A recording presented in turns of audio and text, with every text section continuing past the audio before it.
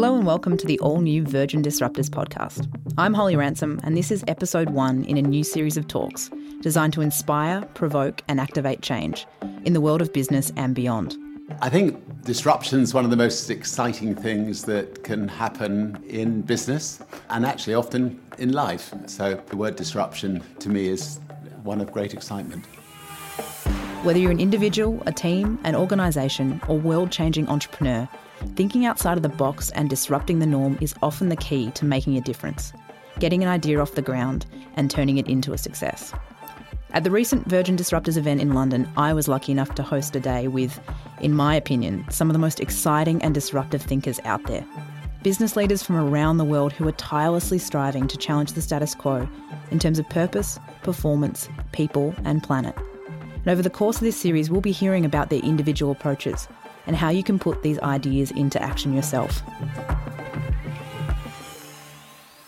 Overall for me, across the course of the day, I was blown away by how much I learned. I was taking copious notes throughout, and I went away with so much to think about and itching to try out some of the things I'd picked up. Stuff I'd not heard before, but importantly, these people who were driving really disruptive changes and implementing big ideas had managed to break it down into really pragmatic action steps that me as an individual could think about how I go and apply in my business and in the projects I'm working on within my reality to drive change. Well, we've got a great discussion to kick off this series, but before I introduce our first session, I think it's only fitting that we hear some words from Virgin's own Disruptor-in-Chief. Well, hello, this is Richard Branson, and I am delighted to say I'm here at Virgin Disruptors. Well, look, I love disruptive people in Virgin companies, and I think there are too many companies that want people they feel that are comfortable people to be working there. It's actually the more disruptive people that often are the most creative. There was once an occasion where somebody was stealing stuff from Virgin Records many, many years ago, and I called him into my office and told him he'd been caught, gave him a second chance, and he went on to sign bands like the Human League, Culture Club. He was a disruptive person, but companies need people with spirit. I don't think he stole from us again and turned out to be a great employee. And I think, it's often those people that get up the noses of other people that can actually be the most creative. Sir Richard Branson in conversation backstage at the Virgin Disruptors event.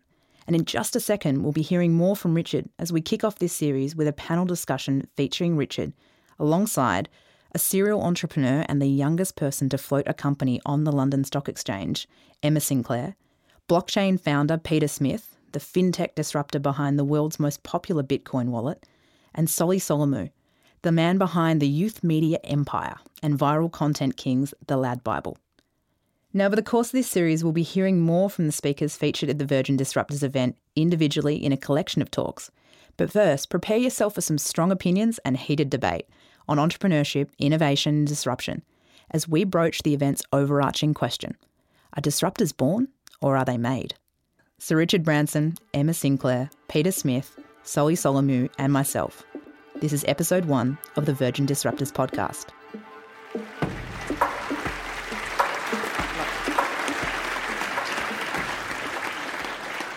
Now, Richard, one of the things I think myself, but probably most of the world, was pretty worried about was when they saw a post recently with your near-death experience while you were out cycling.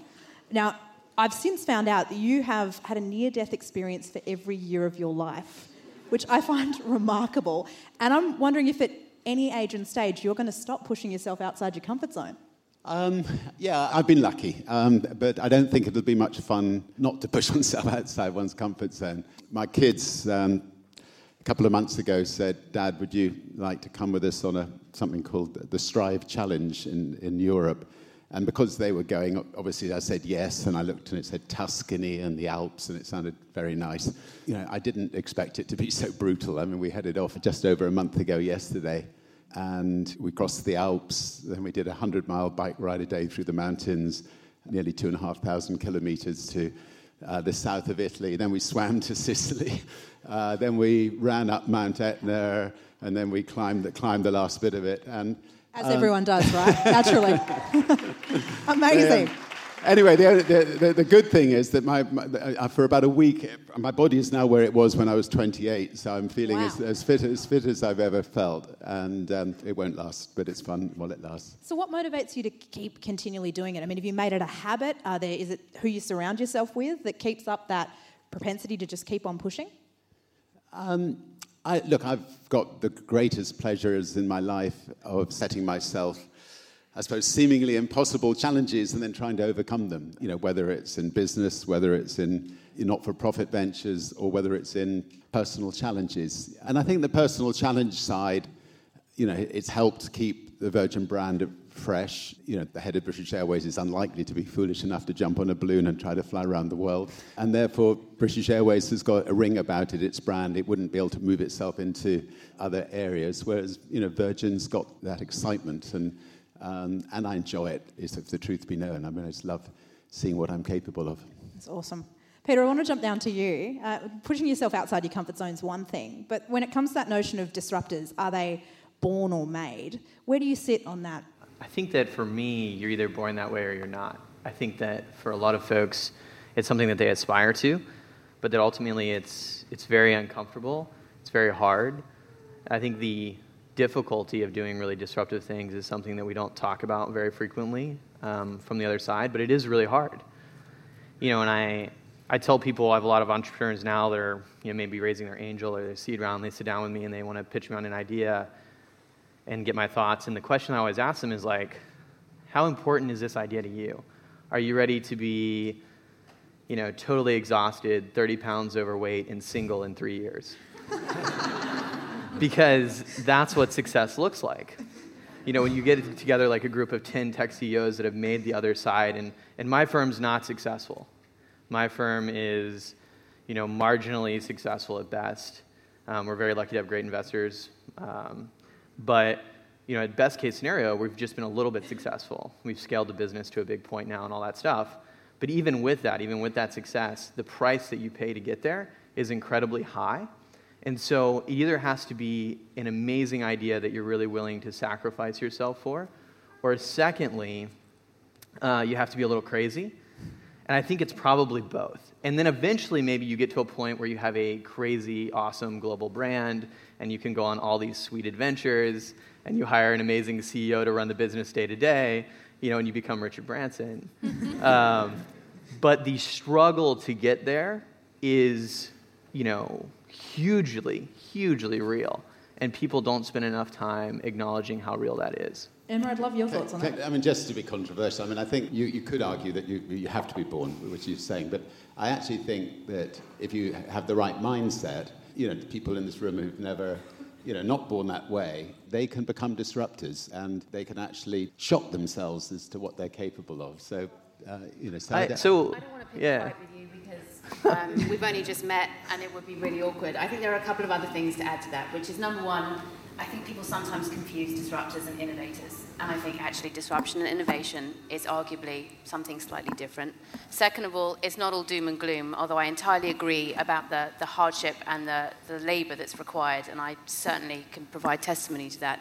But equally, sometimes there's something about naivety. If I think to myself, would I have done all of the things that I did in my 20s if I knew how hard it was going to be? I've got to be honest, I'm not sure that I would have done. But now I can do nothing else. I mean, there is nothing else I can do. I'm unemployable by anybody else. I might be shooting myself in the foot when I set out and someone here thought they were going to offer me a massive and exciting package. But, the other thing is you do become a version of yourself when you take that hard route where you become more adept at challenge, more adept at not hearing no.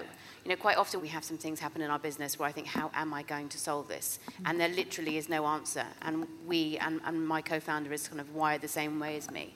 We just say, well, we don't know what the answer is, so we'll find a way. I think the flip side of that is that, and it's not all doom and gloom, because I don't want to overrepresent that part. I've been incredibly fortunate to do exactly what I wanted to do for years now, working on a product that I believe is hugely important for the world, that I wake up every single day at about 6:30 in the morning stoked to work on. And that's an incredible blessing in anyone's life if you have a job that you are genuinely excited about every single morning at 6:30 in the morning. And so that blessing is huge and beautiful, and it makes all the other things worth it. I think to your point... Christ, though. Yeah, it's a huge high price. I think to your point, though, everybody can be disruptive within their own bounds. But I think some people are born with greater bounds and a greater tolerance for pain, and it doesn't particularly make us good people. Like, I'm not, for example, a particularly good person. I'm not a... Surprise! I'm not like a great partner. You know, I wasn't a great partner while I was building my business to anyone that I was with in a romantic relationship. Though. You have to be yeah, selfish for sure. to build a great business. I wasn't a particularly great friend, but I was great at building a product, right? And so just because your bounds are further doesn't make you a special person. None of us are special people. So, well, maybe some of us are. I'm not. What it does mean is that there's one thing that we're comfortable pushing the bounds on really far. Solly, can I ask a question of you here? Because I know we were talking this morning about the fact that you're hiring young people straight out of school now. In fact, you've got 2 16-year-olds that are doing a full-time internship for 12 months in your business. Are you picking these incredible born disruptors, or do you believe that part of what you're doing in your business is actually making a generation of disruptors? Yeah, so I sort of sit in the middle of the argument here, which is I think people are born with it, but no one really knows that it could be deep down inside of you. So, there could be many sort of entrepreneurs in the world that just haven't necessarily discovered or had the experiences in life that it brings it out. So we recently brought on these young 16-year-olds, which it was an interesting experience, to say the least. These 2 young kids created Instagram followings of over 2 million people whilst they're doing their GCSEs. They were telling me stories of how they'd be going to PE and sort of posting just before they go out and do their lessons and stuff like that. We had to bring their parents in to obviously encourage them to sort of move city. So these guys were literally sort of moving away from home and moving city. But I mean, the sort of potential that's inside of these young kids who have sort of off their own back created these accounts already.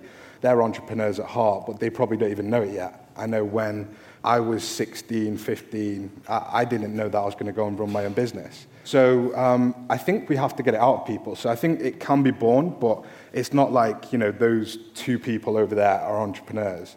There's much more entrepreneurial people out there that we don't even recognize. It just needs to be brought out. Richard, I've been intrigued for your perspective, because I know we've had a bit of almost a lonely journey painted down the one end. And I know part of the entrepreneurship piece for you has very much been creating that culture, bringing your family into the journey as well. How important for you is who you surround yourself with on these sorts of disruptive journeys? How much does that matter?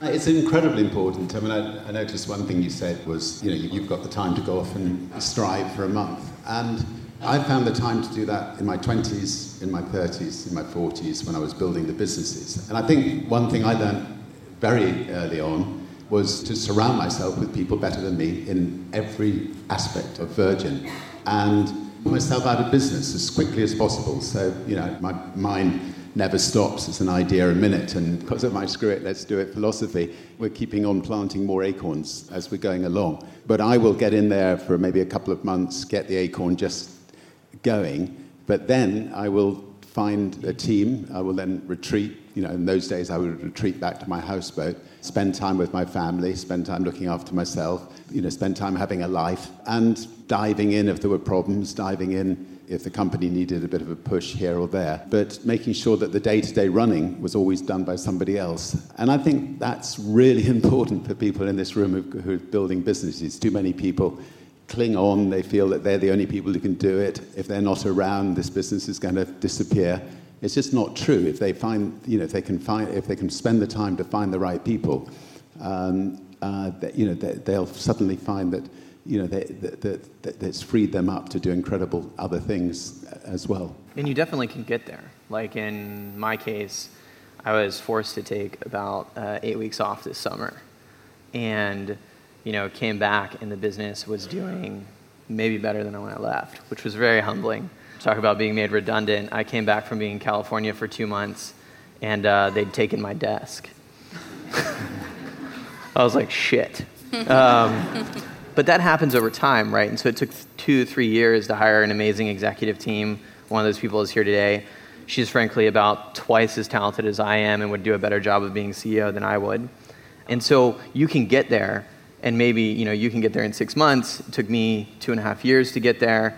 I now work in our offices 2.5 days a week, right? And so when I came back from leave, I was like, let's dial it back. Let's have more creative time, more free thinking time.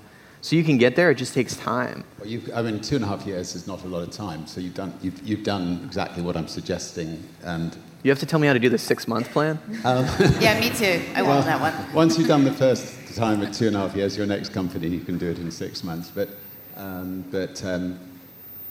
lot of people, they never get there. They just cling on for year after year after year. I mean, just by you going away to Africa, if you're not in the building, somebody else becomes the person that people come to with all the niggly problems in the building, and they'll get dealt with. And so sometimes it's quite a good idea to almost withdraw from the building completely and let somebody else be the person who's taking all the burden of those problems. You've got to let someone else shine also. You've got to give people responsibility, but you've also got to give yourself the time to be able to think, some mental space. So, Richard, to your point around growing the acorn, what are the really important things, and I'm intrigued for all the panel's views on this, because you're all very much at various stages of your own journey in disrupting.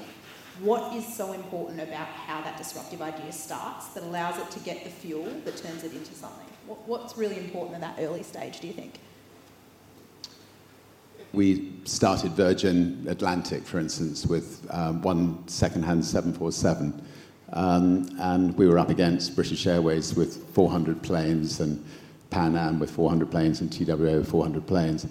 And, nobody thought we could survive. And so, we just had to make sure that what went on in that 747 was so good and such fun that word of mouth would get out there and Virgin Atlantic would survive. And, so we innovated we brought in a whole lots of people who had nothing to do with the airline business to come up with fresh ideas. And, our cabin crew, 95% had never worked on another airline. They got trained from scratch, so they came in excited with fresh approach.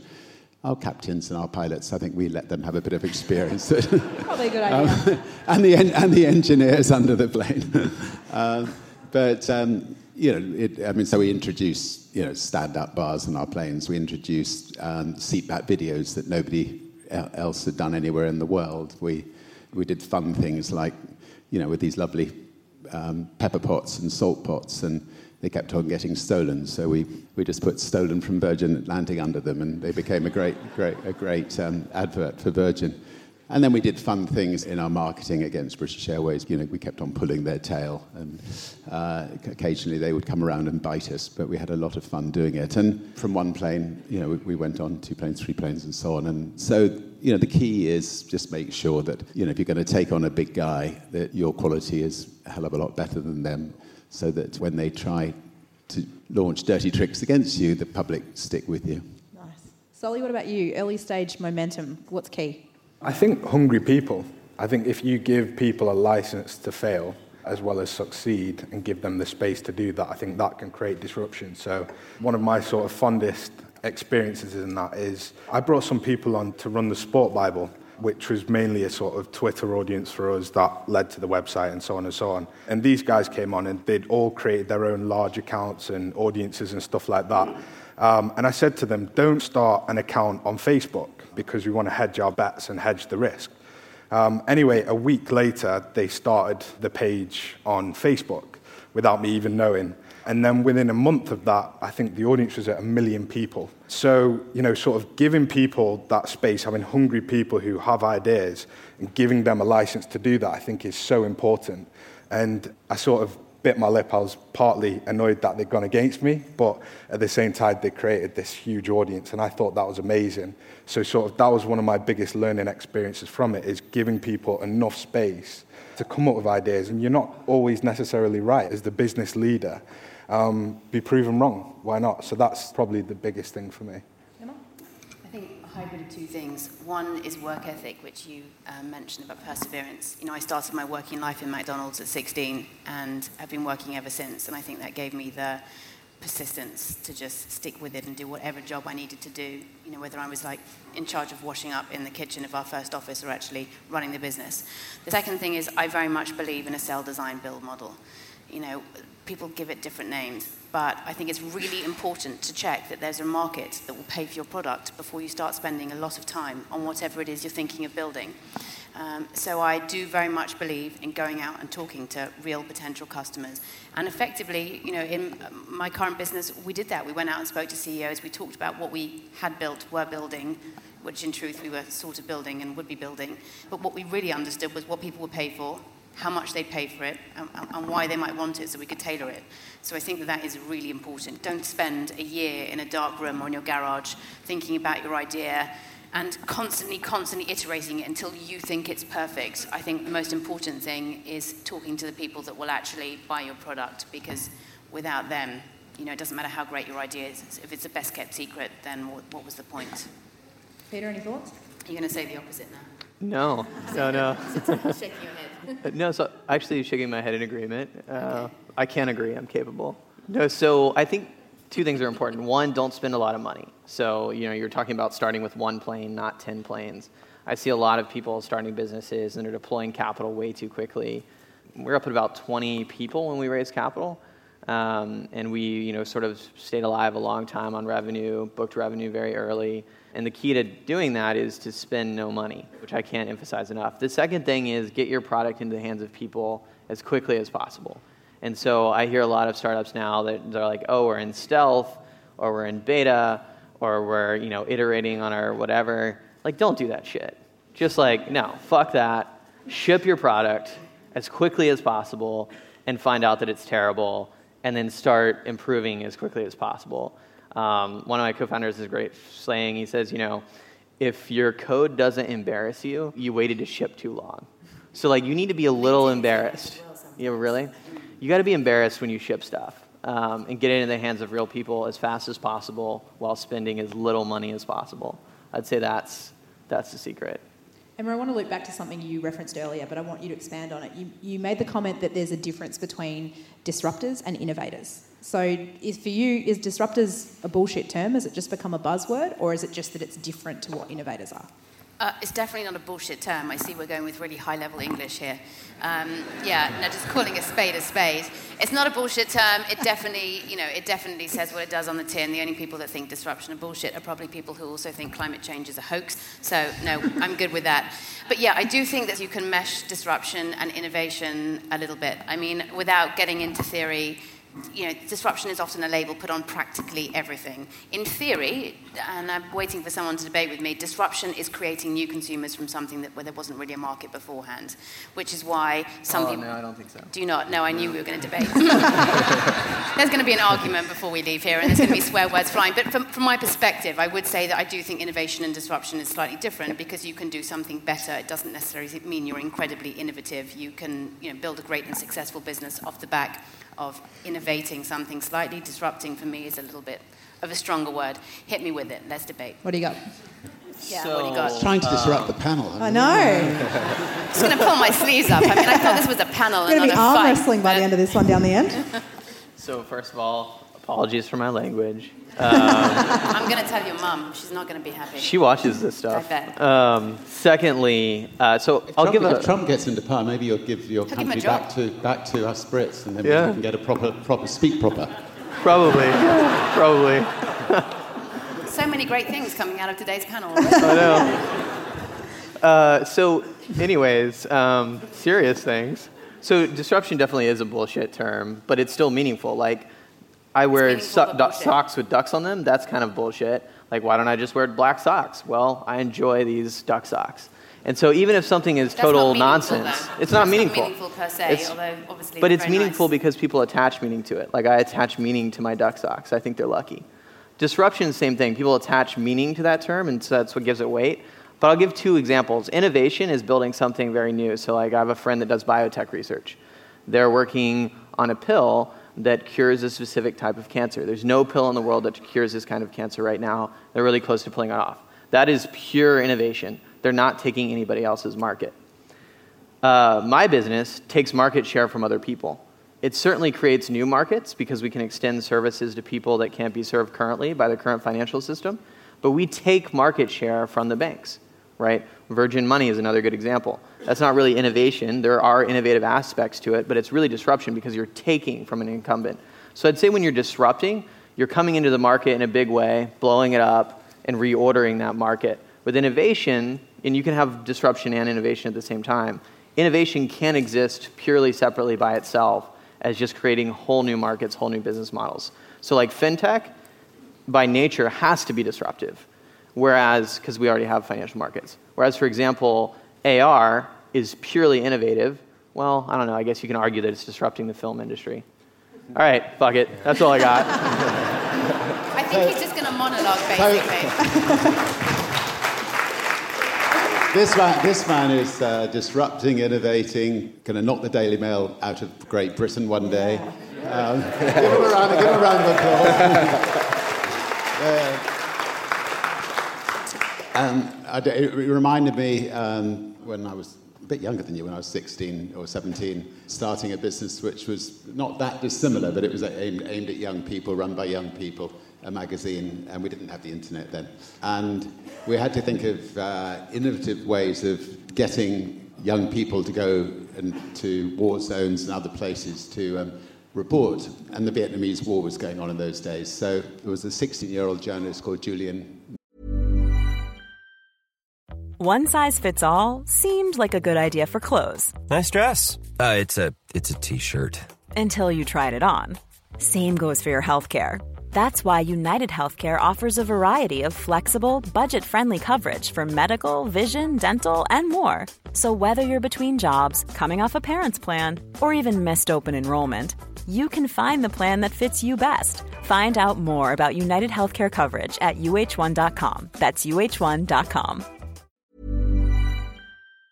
Anion, he wasn't really a journalist in those days, but he was a 16-year-old, and he wanted to go to Vietnam for us. So we went to the Daily Mirror and said, we're sending this journalist to Vietnam, but we thought he could also work for you a little bit on the side, and you could pay for his salary, and you could pay for his tickets. And they agreed. So, we managed to get our war correspondents put around the world thanks to these newspapers. Yeah, I'm going to have to take a note on that. I'll have to get some of them to stop paying my stuff. It's good. I think it's I don't think the Daily Mail will, but no, maybe the Mirror. We'll get the other ones. But, I mean, on the innovation and the disruption thing, again, I'm going to sit in the middle. We're not really on opposing sides. Yeah, I mean, I don't know. I think you should be sat there and I should be sat there.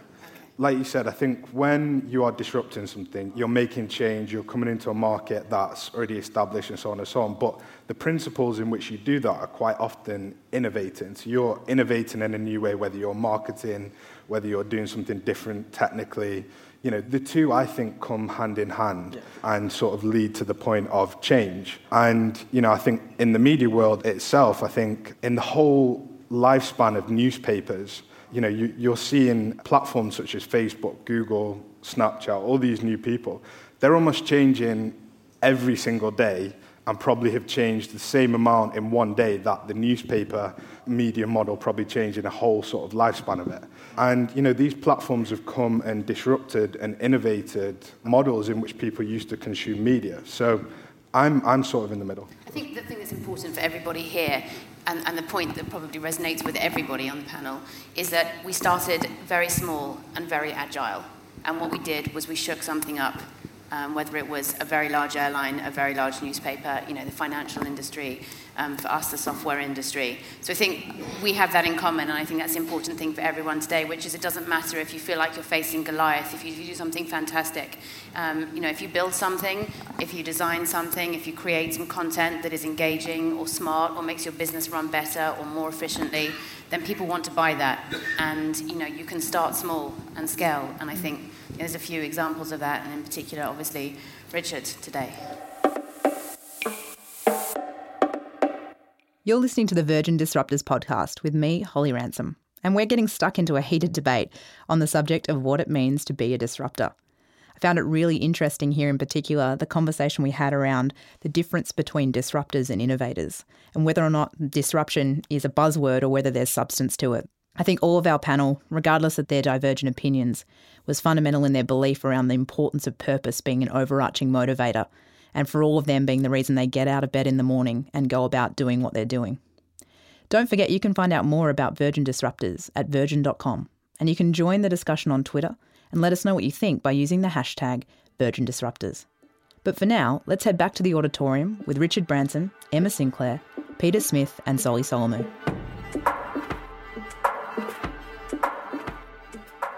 We've just started skirting on an interesting issue. The reference was made there to driving change, to doing things differently, to adding value. This piece around purpose and disruption, mutually exclusive, coexist. I have a feeling we're going to have divergent views down the end again on this one. But what do you think? Does it have to coexist? Can they be separate? And what is the most valuable disruption if they are different? So I think it depends what you're trying to do and who you are as a person. So the number one way to make money in tech, and write this down, is to build something that some other large customer could use very easily. So I'll give you an example. Build a front-end banking application that is basically a much better app for banking than HSBC or Barclays have. Why? Because as soon as you get a little bit of traction, maybe raise 3 or 4 million quid, they'll acquire you for 80 million pounds. And because you've taken so little dilution, you as a founder will clear 50 to 60 million pounds, after tax 40 million pounds, which is enough to have a very happy life. You can do that in the space of 18 months. You don't need to have a lot of purpose other than just making money there. For me, though, I've never been capable of doing that, probably because I'm not commercial enough. And so for me, I really need a purpose. So the reason that I work on my business today, which is different from ones I've worked on in the past, is not because I'm excited about making money. I haven't really made any money on my business. What I'm excited about is changing the world, which sounds really, really fucking, very, very cliche. Well, yeah, it sounds very cliche. It doesn't. Yeah. But be proud of it. It's a great ambition. But for me, I need that purpose, right? But if you're building a business that truly has some shot at changing the world, you're doing something insane. You're doing the impossible. You're like climbing K2 unsupported with no oxygen. And so you're probably going to fail. Like I'm probably going to fail at what I'm doing. But you do it anyway because you have to do it. And I think that's purpose and disruption. But certainly just doing disruption is a way better way to make money. Can I ask you, if you were to encapsulate what your purpose is, how would you describe your game-changing vision for the world? Yeah, so I want to make it as easy for people to do business with each other. And to do business with each other, you have to be able to transmit value, to transmit money. I want to make it as easy to do that as it is to communicate today. And so today we can WhatsApp message anybody in the world instantly for free, and we can communicate with anybody in the world. And I'm just old enough to remember when that wasn't possible. So I'm pre-smartphones. I'm older than I look. But today we can't economically interact with people at that level of ease. Like if I want to send my friend in Vietnam money, it's days, it's expensive, it's terrible. So I think that's where I want to move the needle to, and I'm super passionate and excited about doing it. I mean, blockchain's also working with Ananda de Soto. Is that something you're involved with? Yeah. I mean, that's, to me, sounds really exciting. And so it's this idea of not just money, but of digitizing all value at an incredibly cost-efficient basis. So whether that's actual currency, whether that's a commodity, whether that's land, whether that's offering insurance products, hedging products powered by smart contracts and payment channel technologies, like the technology we're working on is the first legitimate chance in 50, 60 years, literally since Bretton Woods, to rewrite the entire financial system and the way that we provide financial products to the world. And that is deeply fucking exciting. Let me give you one little thing that excited me about blockchain the most, and this is actually very much Ananda de Soto's baby, and that is, if you take somewhere like Egypt, 90% of people, they've got houses, they've got a garden, but they've got no piece of paper to show ownership of that house or that garden. And without ownership of your property, it's almost impossible to start a business or get a bank loan or anything. So he's trying to get governments to use blockchain to register every single piece of land. And he's been working hard on Egypt and other countries. And that will, I think, that could create a real revolution, economic revolution in these countries that are stagnating. And I think that could be holding them back more than anything. But yeah, and there's two ways that it's really interesting. One is that most of these countries, land rights are really problematic because basically people have their land confiscated from them by local government officials constantly. So like in Indonesia, this is a huge problem, which is another country that's working on this kind of stuff. And so it can bring a ton of transparency and frankly honesty to what people own and where. But what it's really powerful, and kind of what you were getting at, is that capitalism only works because we can borrow money, right? And you can only borrow money if you have collateral. And you can only collateralize assets if ownership is clearly identified. And so really, what digitizing access is all about, what sort of bringing the rest of the world into the digital financial era, is it's about giving them a shot at capitalism. And for me, like, I'm an unashamed, capitalist. I think it's the best system, the best shitty system for making the world a better place. And so, for me, the effects of what we're doing are going to be huge on the world if we're successful. And bringing it all the way back, that's what justifies all of the effort, all of the struggle, is the incredibly real chance of doing something in our world. Well, good luck with it. Yeah, absolutely. It's phenomenal. Solly, I'm intrigued to talk to you on this one because I know you've built your business now to the second largest content provider in the UK, which is remarkable. And you just launched a really interesting program, You OK Mate. So you're starting to really look at the purpose that you can leverage the incredible platform you built for. Where do you sit on this purpose and disruption piece? So I think purpose for me fuels disruption. So when I started the business, my only intention and purpose was to not have to go and work for someone. And off the back of that purpose, obviously the disruption came. I didn't intend for it to be this big or this magnitude, but it didn't. It happened. I guess the next purpose for us is becoming, the biggest influential youth media company in the world. And one of the campaigns, as you rightly talked about, is You OK Mate. So male depression is one of the biggest killers amongst under 50-year-olds, definitely in the UK. I'm not so sure across the world. But we wanted to use our influence and our audience to encourage young males to speak out about male depression and make it more acceptable to speak to your friends, speak openly about it on social media networks, and just make it much more acceptable because, having friends that have suffered from this, it's almost, it's almost hidden inside. You feel ashamed to share this. And we've currently, in our first week of the campaign, we've done a 4-part documentary series. I think the first one was with Lou Smith, the gymnast. And we reached 14.8 million people in the first week. And I think that video was watched by 4.8 million people. And just the amount of comments, the amount of engagement, and the amount of influence that it's had on people coming out. And you see on the comments, I've suffered from depression for X amount of years. We need to speak about it more. It's in there, it just needs to be helped out. And we want to help with issues such as that and sort of bring those out to people and have that positive influence on young people. Phenomenal. That's great. What amazing work. I think that's remarkable. Well done. Emma, what about you? Can anybody imagine the Daily Mail doing something like that? I'm going to count the number of digs. I think we're at 2. See if we can get one more in before we're done. Emma, what do you think? So maybe I can provide a slightly sort of different spin. One of the things that my life has given me, which was, I floated the company at 29, I'm now my third business. I was very fortunate. I launched the Wonder Woman column for The Telegraph. I'm UNICEF's first business advisor. And one of the things that business has therefore given me is a platform and a voice. So I also wholeheartedly am behind the shitty version of capitalism, which best presents itself right now. And I really have seen from my trips around Africa that entrepreneurship does change the world because there is actually no alternative. So for me, purpose, I don't think, first of all, that a business specifically has to have a purpose. What I think is really important is that its leaders have a purpose. So for my part, there are lots of different answers I could give you about some of the things I do in my day job. But what I've definitely been able to do is have an amplified voice because I'm fortunate that people ask me to participate in things where I get to say something where perhaps it has a small impact on people or it makes somebody think or I make an epic connection that I know that I can leverage and do something with that makes something happen. I really believe in paying it forward every day and doing a random act of kindness every day. That's something I try and teach everybody that works for me. That may also sound a bit world peace, miscongeniality sort of thing, but I love miscongeniality anyway, so it's fine. As well as Legally Blonde, Elle Woods is my business icon. It's a bit true, actually. And I do try and teach everybody that comes my way.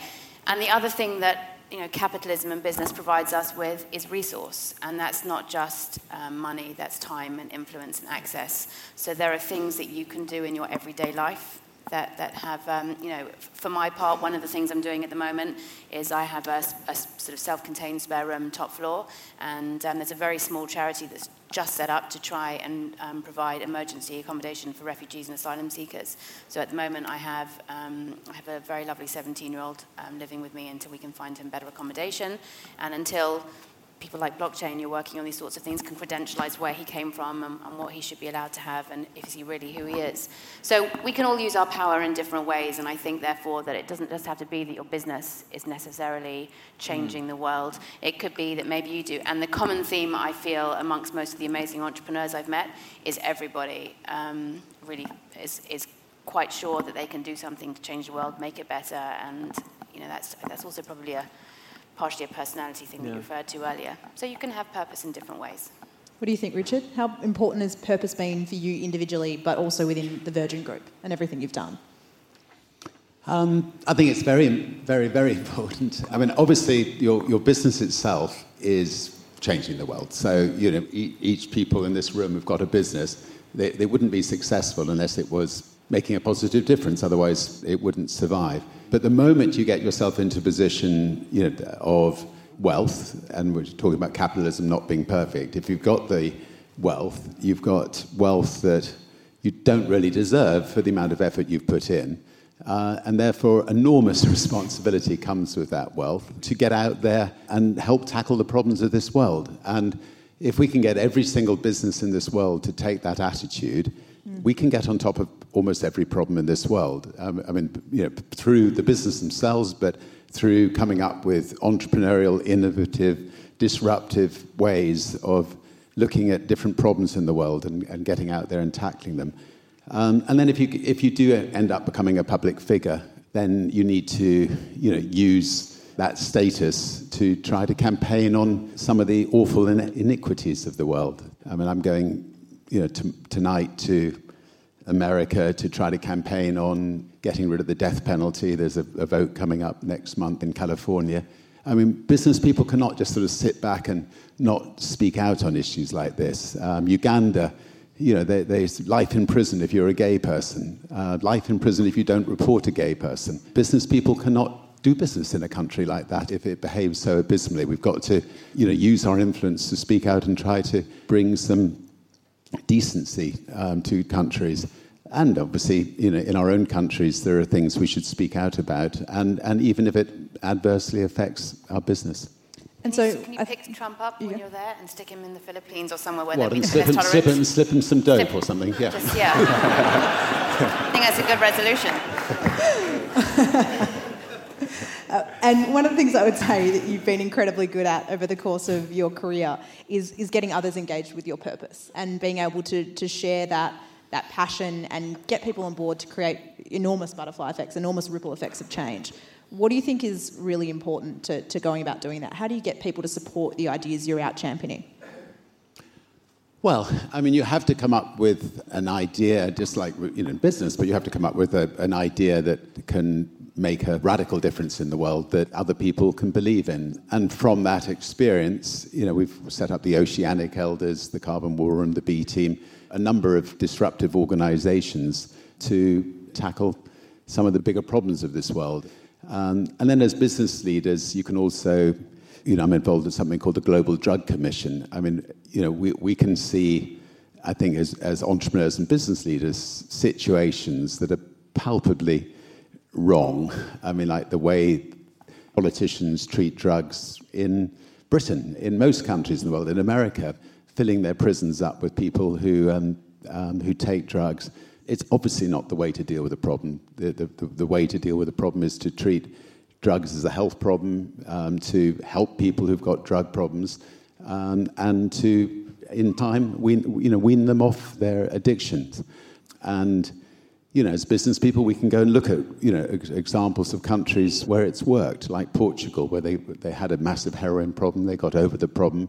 They reduced the amount of people taking heroin by 90% by the government helping those people and not imprisoning them. Right. Now, we're running to a really short time schedule today, so we're going to have to wrap this in 1 second, but I just want to run through the panel and give you any last shot for a quick parting remark, a call to action, a takeaway you want to throw to our tribe of disruptors this morning. Pete, I'll kick off with you. You know, it's great to be focused on your work. It's great to be focused on building a product that's awesome, that does better for the world. Don't forget to be the best version of yourself. It's something that I struggle with, and it's something that I'm probably more focused on working on now than I've ever been, which is how do you be the best version of yourself, not just at work, not just building product, but in your personal life? How are you the best possible friend? How are you making the best impact in terms of volunteering work? How are you the best possible partner you can be if you have a partner? Focus on being the best version of yourself, and the rest will fall in line. The last piece of advice I'll leave you with is one of my favorite quotes. It's from Amelia Boone. She's the most formidable long-distance and obstacle course racer in the world for men and women. So she's a woman that beats all the men at long-distance racing and obstacle course running. Incredible character. And her favorite quote is, "No one owes you anything." And that's 100% true about entrepreneurship. It's 100% true about life. No one owes you anything. Get out there and get it for yourself. Love it. Em, any quick final thoughts? Yeah, feel free. Absolutely. I suppose anything around the concept of paying it forward and random acts of kindness, it ties into something that my father taught me when I was very young, and my father was very influential and still is very influential in everything I do. And he always said, be kind to people on your way up because you don't need them on your way down. And I've had plenty of challenges and bad days in business. I mean, you know, we've all had interesting journeys. What we haven't talked about is the bad days, the sad days, the days when it was an absolute disaster. And there have been people who have really have been exactly what I needed, exactly when I needed it.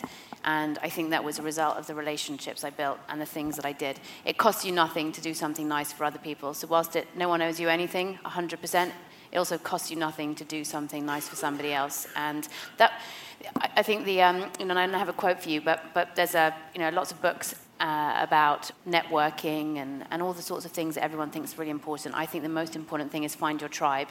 You know, I know who my tribe are. My closest friends, people that are building businesses or just have the same ethics and ethos than I do. Find your tribe because those are the people that will take you with them. Awesome.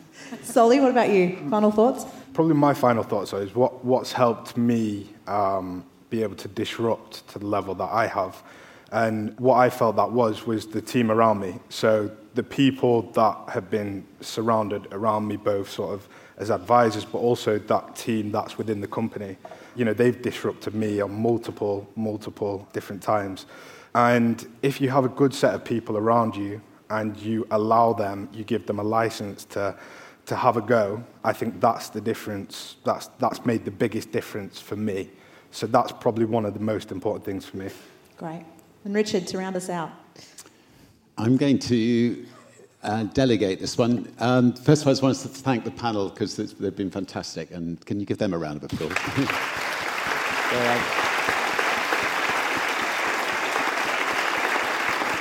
But I heard you speak in Australia, and you speak beautifully, and you've just been asking questions. So I'd like you to, if you could have the final word on this, that'd be great. Jeez. Thank you. I appreciate that. I think my biggest bit of advice is to start before you're ready, which sounds absolutely counterintuitive, but the observation I would make, working with a lot of companies in change enablement around the world and elite sporting organisations and governments, is we continually wait for the perfect set of conditions to disrupt or to drive change or for things to really stack up in exactly the way that we want to. And I firmly believe that we're waiting for a mirage of readiness, that state that we just hope will come but actually doesn't really exist. So I think for those of you who are sitting there going, you know, whatever the hurdles are or the things that you're saying, oh, I've got to wait till I've got X experience, or we can only do it if it's this big, or I've got to finish my degree first, or I need to do whatever it is. Challenge yourself to go, how do I start before I'm ready? And to the points the panellists have made today, it doesn't have to be huge to begin with. Start small, engage with your customers as quickly as you can, iterate, build, be focused on your purpose and passion, but challenge yourself to start before you're ready and get going. That would be my best advice. Thanks.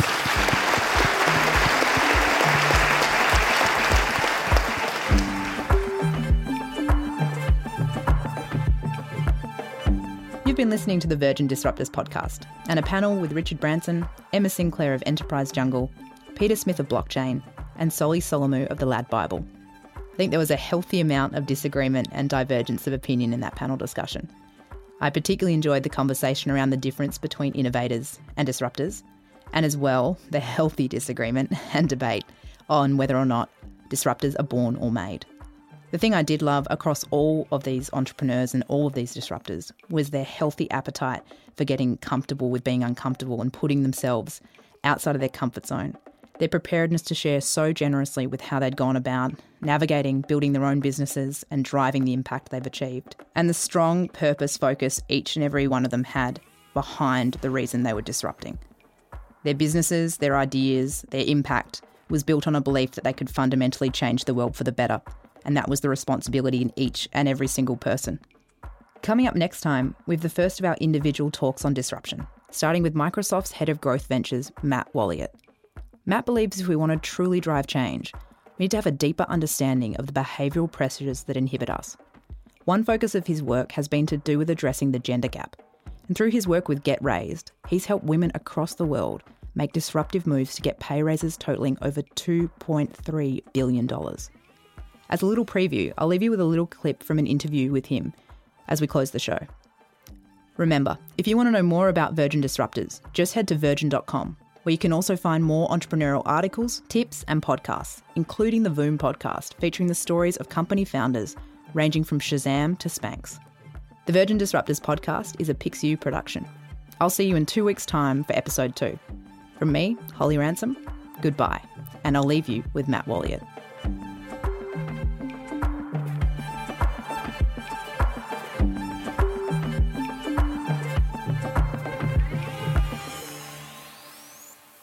Are there times that being disruptive has backfired for me? Yeah, absolutely. I mean, I have a very difficult personality. I'm not always good with people. I often challenge the status quo. The first time I get a boss, I always, one of the first things I say to them is, hey, I recognize that working with me is difficult. I hope you work with me on how to make that an appropriate kind of disruption for you. And I think that's really the focus. I mean, I am a big, I grew up in a rural community, and rural communities often have this notion of not rocking the boat. I'm a little bit of a boat rocker, but I picked up these values of doing it in a way that tries not to inconvenience other people. I hate people that, it's like the guy at the front of the line in Starbucks that is being incredibly annoying and holding everybody up. I'm very community-minded in that way. And so, where I'm challenging to individuals, but hopefully supportive of the community. And so, that has its various mix. And I'm, by and large, comfortable with the penalties that I've paid for being a disruptor. I could make more money. I could have higher status, I could whatever, by being more likely to go along with things. And I'm okay with who I am as a person and with the sort of results of that activity.